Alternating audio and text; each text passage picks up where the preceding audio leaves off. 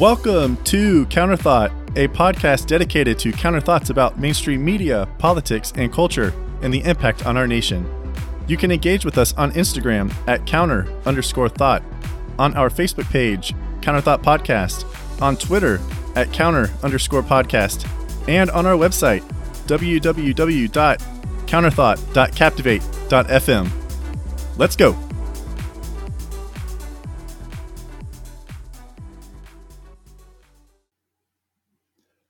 Hello and welcome to episode 34 of Counterthought. In this episode, we're going to talk about the administrative state. What is it and why you should care? But first, if you've come across this video and you actually haven't listened to any of my previous episodes, this is just the second video episode. But if you're looking for episodes 1 through 32, those are all available online in multiple forms. They're on basically every podcast app available. Mainly Apple Podcasts, Google Podcasts, Spotify, Pandora. It's even available on Pandora. It's available on Stitcher and some other apps as well. I know you can also go to my website, which is counterthought.captivate.fm, and you can listen to the audio versions there. And again, basically every different podcast app, it's available. And even though we are now in video format, we are video and audio. So you can watch Counterthought in this format, or you can still catch this full episode available on all of those other podcast apps and on the website. So plenty of ways to consume Counterthought. And again, I appreciate you for joining me and listening to my content. So the administrative state, what is it? And why should you care? The administrative state, it's this phenomenon of the executive branch and legislative branch. But what it is basically is it is the executive branch exercising its power to create, adjudicate, and enforce their own rules. Now, the executive branch has numerous agencies. And if you aren't familiar, the executive branch is just think basically of the president of the United States. And then you have the other two branches, there you go, branches of our government is the judicial branch, which is the law, right, the justices. And then you have the legislative branch, which is Congress, right, the House of Representatives and the Senate. Well, the executive branch, the legislative branch, and the judicial branch all have their own agencies. But the administrative state mainly is referring to the agencies of the executive branch. And I'm going to share a little bit of a history lesson here for you. And a little bit later on, I'm going to tell you exactly how many agencies there are. And it will blow your mind. You've heard the term big government before. This is just going to blow your mind. So, quick history lesson. So in my last episode, episode 33, it was about the fundamental flaw of today's progressivism. And I mentioned in that episode that progressivism actually started back in the 1900s, right around 1890, 1900 through 1920. Okay. And during that time, the administrative state actually began as well. That was known as the Progressive Era, and one of the presidents during that time was Woodrow Wilson. And during Woodrow Wilson's administration, he created the first agency that fell within the executive branch. And then after the Progressive Era, again ending in the 1920s, you moved into FDR and his New Deal, right? So President Roosevelt, his administration took it a step farther. So Wilson created the first agency, but then FDR and his administration created multiple agencies. And it was then during that time, during the New Deal era, that the belief, which is still present today, and we'll get into this here in a second, the belief that experts and scientists know better. And you may have heard that on the news recently, or other podcasts, depending on who you listen to, but that's the mindset. That scientists and experts know better. And therefore, if they work in the government, then the government knows better. But who do they know better than? They know better than you and me. Now, I know for me, that's not true. That is not true. That sweeping generalization, that is not true. The experts and scientists do not know better. Right? And I think you'll agree with me on that. But during that New Deal, that was where that mindset came from. During FDR, the belief that experts and scientists know better. And because they know better, they can reshape American society moving forward. Right? That's what the New Deal was about. It was about reshaping American society coming out of the Great Depression.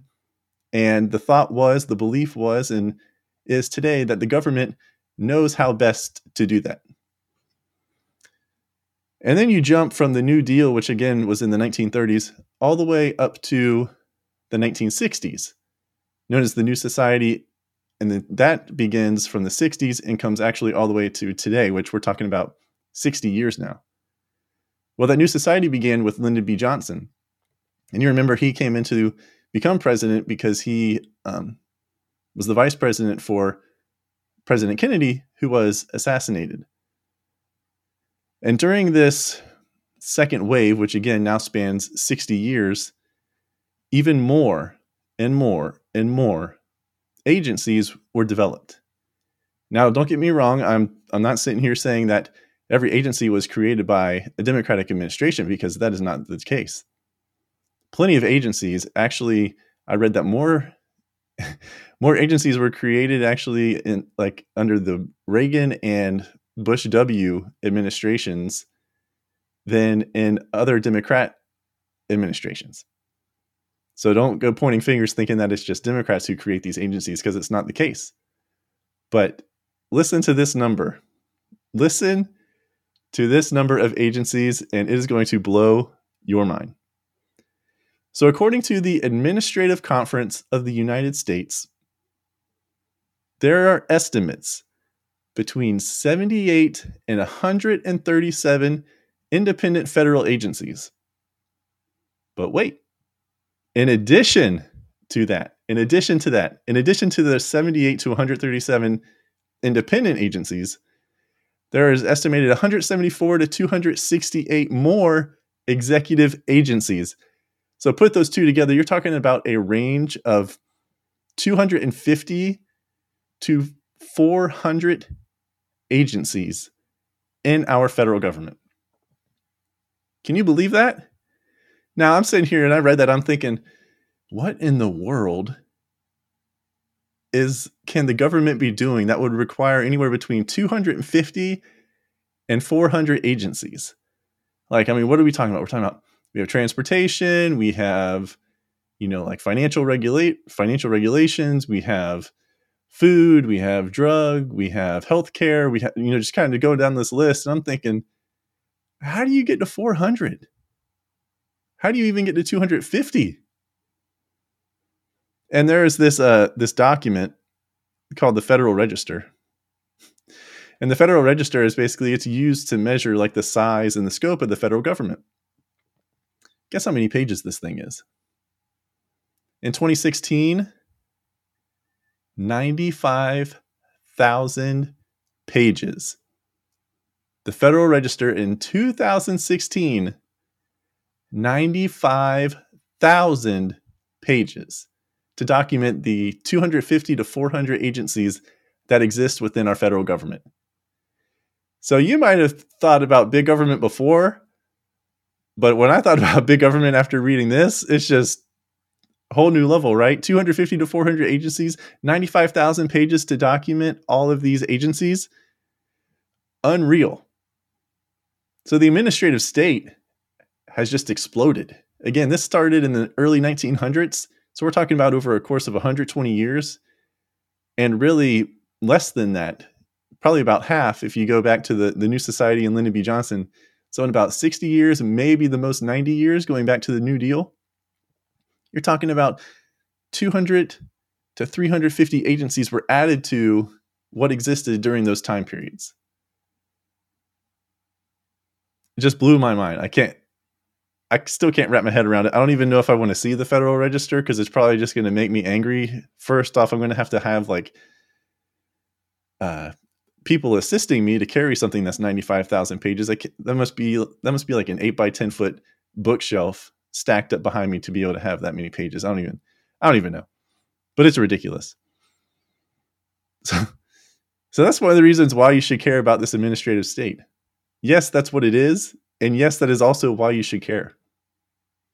The administrative state is huge. Too huge. Too big to keep up with. There's no way that one person, myself, I can't do it. Me plus you probably can't do it. But that's why there's these judicial watch groups and other watch groups and everything within Washington, D.C. and other places around the country that are keeping an eye on government to make sure that they are following the rules. Because there's no way that one of us or a few of us can keep up with that many agencies and that many people. And in addition to that, the executive branch agencies, it's estimated that there are 4,000 presidential appointments. 4,000. And an estimated 5,000 legislative appointments. So through Congress. So that is 9,000 appointments estimated 9,000 appointments within the federal government. Now think about it. Jumping ahead a little bit, but who cares? Think about the administrative state now. Think about it. 4,000 presidential appointments. Think about when the next time the president comes into office, or maybe this current administration. We've seen it. We're going to get into some of these examples here. But you have the president of the United States, Democrat. You have the Senate split, but Democrat because the vice president gets the tiebreaker. And then you have the House of Representatives, Democrat majority. 4,000 appointments. Doesn't it seem quite easy for the president to become authoritarian? I mean, they're appointing all these people to all these agency heads, their cabinet members, leaders of the FDA, leaders of the CDC, leaders of the DOJ, leaders of this, leaders of that, the FBI, so on and so forth. Kind of looks like a 4,000 person army, if you ask me. 4,000 little soldiers marching right along with the president of the United States. So that's one of the reasons why you should care. 4,000 appointments, talking about a little authoritarian government could just pop up right out of thin air. But diving back into the administrative state. So there are a couple things going on with the administrative state. Now, yes, we have separation of powers. You're probably familiar with that term. And that is actually one of the pillars of this administrative state. It's known as the non-delegation doctrine.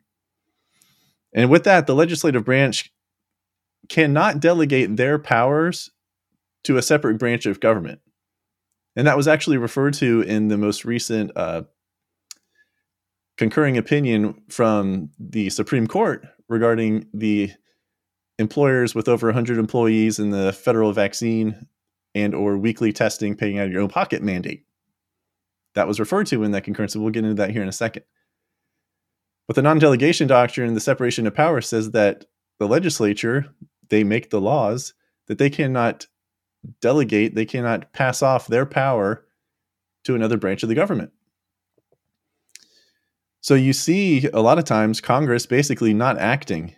And then when Congress doesn't act, an administrative agency such as OSHA or the CDC says, oh, well, I mean, Congress isn't acting, so it's up to us to set the rules, to set the regulations, and everyone else is going to follow. We saw that with the CDC going back to the eviction moratorium. That started in 2020 under the Trump administration and has carried over into the Biden administration. It went on for about a year, maybe a year and a half, until the Supreme Court stepped in and said that, hey, CDC, you don't have the authority to do this eviction moratorium. your scope of your power, basically, for lack of a better term, does not expand, does not include evictions. Like that goes into states and tenant law and everything else. You don't have the sweeping authority to jump from, public health into evictions. So that got struck down by the Supreme Court in, I think, September of last year. And the separation of powers, again, that goes back to the Constitution. But if Congress isn't going to act, which is a whole other topic, talk about Congress not doing anything, there's plenty of examples of that. But that is one of the things that leads to this administrative state. Congress has the power to create laws and to create the scope, the framework of all these different agencies and what they are allowed to do and what they're not allowed to do. But when Congress doesn't act, these administrative agencies take it upon themselves to go ahead and create laws or regulations that we have to follow. And we're finding out, thankfully, because businesses or individuals or organizations are going lawsuits and going that route, litigation, we're finding out that some of these most recent ones have actually been illegal, unconstitutional. The vaccine mandate being one of them, and another one being the eviction moratorium. Those are the two most recent examples. Now, those who want an administrative state say that the separation of powers, that there are certain statutes that have been given out by Congress that are up to interpretation and give a little more leniency to these agencies to create the regulations and rules that we have to follow how they see fit. There's also the executive control of these agencies. I mentioned before, the President of the United States has 4,000 appointments to these agencies. 4,000 people they get to appoint. Some require Senate confirmation. We've seen those on TV. When a new president's coming into his new administration, one of the things that he tries to accomplish in the first 100 days is, fill all these big, high-profile seats within these agencies. And then the Senate has to confirm, and they're either appointed or they're not. But there are hundreds and thousands of other positions that don't require Senate confirmation. Or if they do, it's just kind of like a check the box and you're on your way. It's nothing high profile like an FBI or a CIA head or the Fed chair or anything like that. But 4,000 appointments, 4,000 people within the federal government who got the pat on the back, the thumbs up from the President of the United States. I hear that and I think, wow, that's a little mini authoritarian government that can just pop up out of thin air every 4 years when the president comes in. Maybe every 8 if the president's reelected. And we've seen some of that here recently, right? Those two examples I've just given.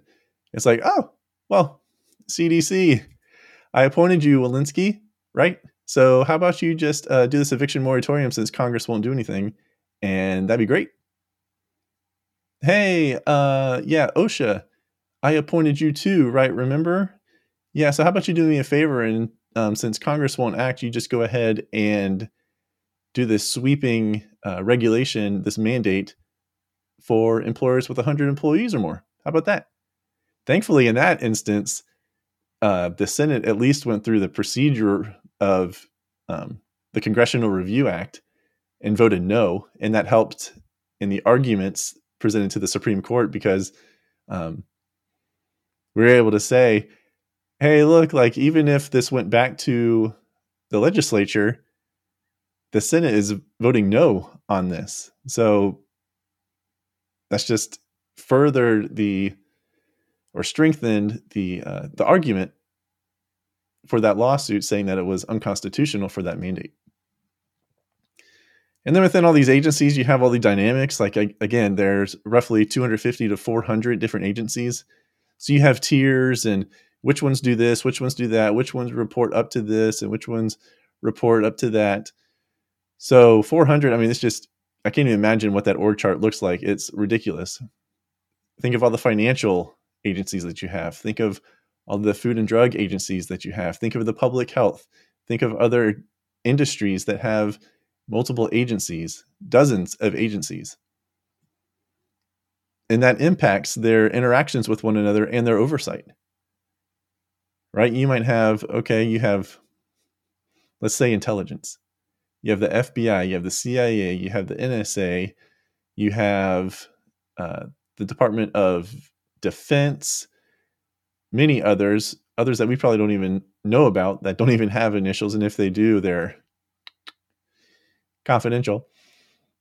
And then you have HHS, and then you have the CDC within that, and then the FDA within that, and then the NAID, National Association of Infectious Diseases, within that. So it's crazy, right? Crazy. You just kind of get lost in it. But again, the main question after that history lesson is why should you care? And I've touched on it a little bit already, but the reason you should care is because the big government is more vast than I could ever imagine. 250 to 400 agencies, 4,000 executive branch appointees, the President of the United States, another 5,000 legislative appointees. That's 9,000 positions appointed within our federal government from just two branches. 9,000. And think of the power that some of those people have within those 9,000 people have. We're talking about everyone from probably like a deputy director level, like fourth, maybe down the totem pole, maybe lower than that, all the way up to the highest of the highest to be the director of like an FBI or the CDC or the FDA. And think back to what we've been going through since January, March of 2020, and what's been wielded from these different agencies. And that's why you should care. Because if you don't care, the government's just going to do whatever it wants to do and then just wait for someone to sue them, to sue one of these agencies, go through that whole process with the court and everything else to say thumbs up, thumbs down, this is allowed, this is not allowed.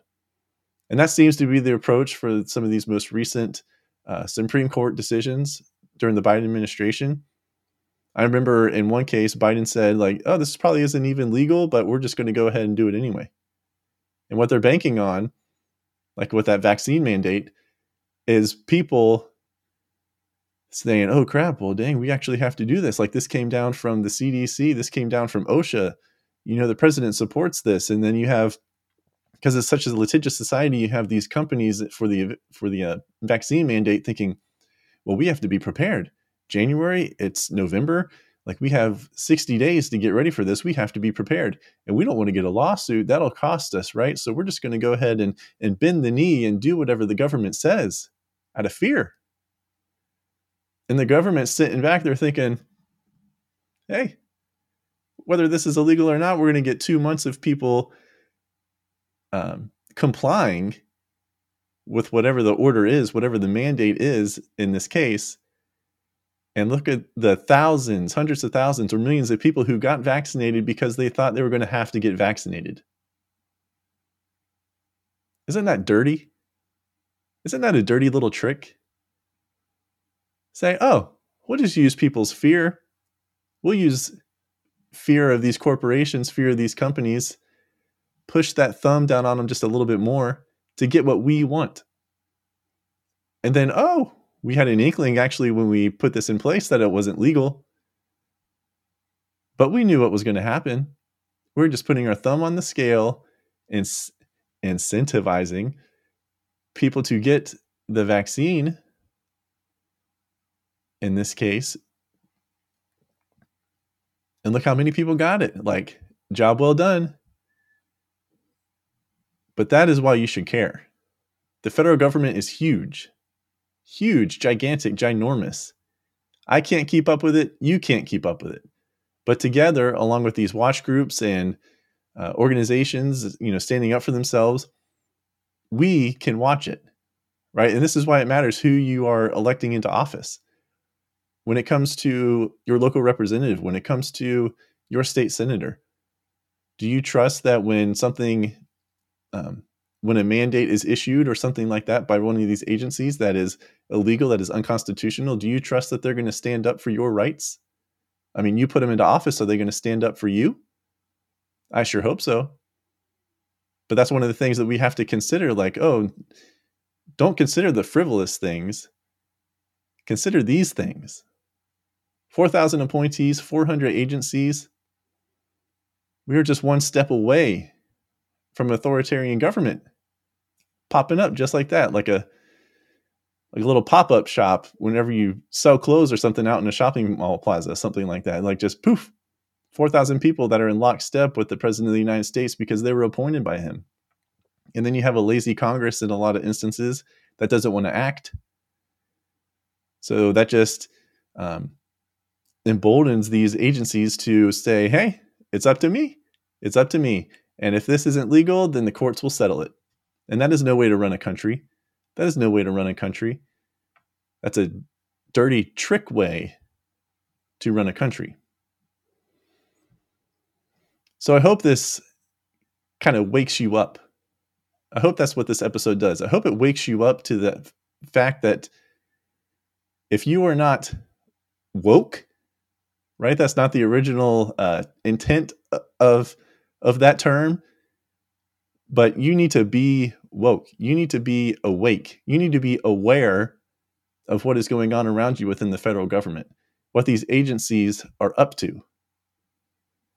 Because if you're not, and you're not going to act upon anything that they do, that you stand, and you're not going to stand up against it, they're just going to keep taking and taking and taking and let the courts rule whether they can or can't do something. Meanwhile, in that length of time that it takes to get decided upon within the courts, they're going to get whatever it is that they wanted. Remember to subscribe to the podcast and engage with us on Instagram at @counter_thought, on Twitter at @counter_podcast, on the Counter Thought podcast page on Facebook, and on our website. Thank you for listening to Counter Thought.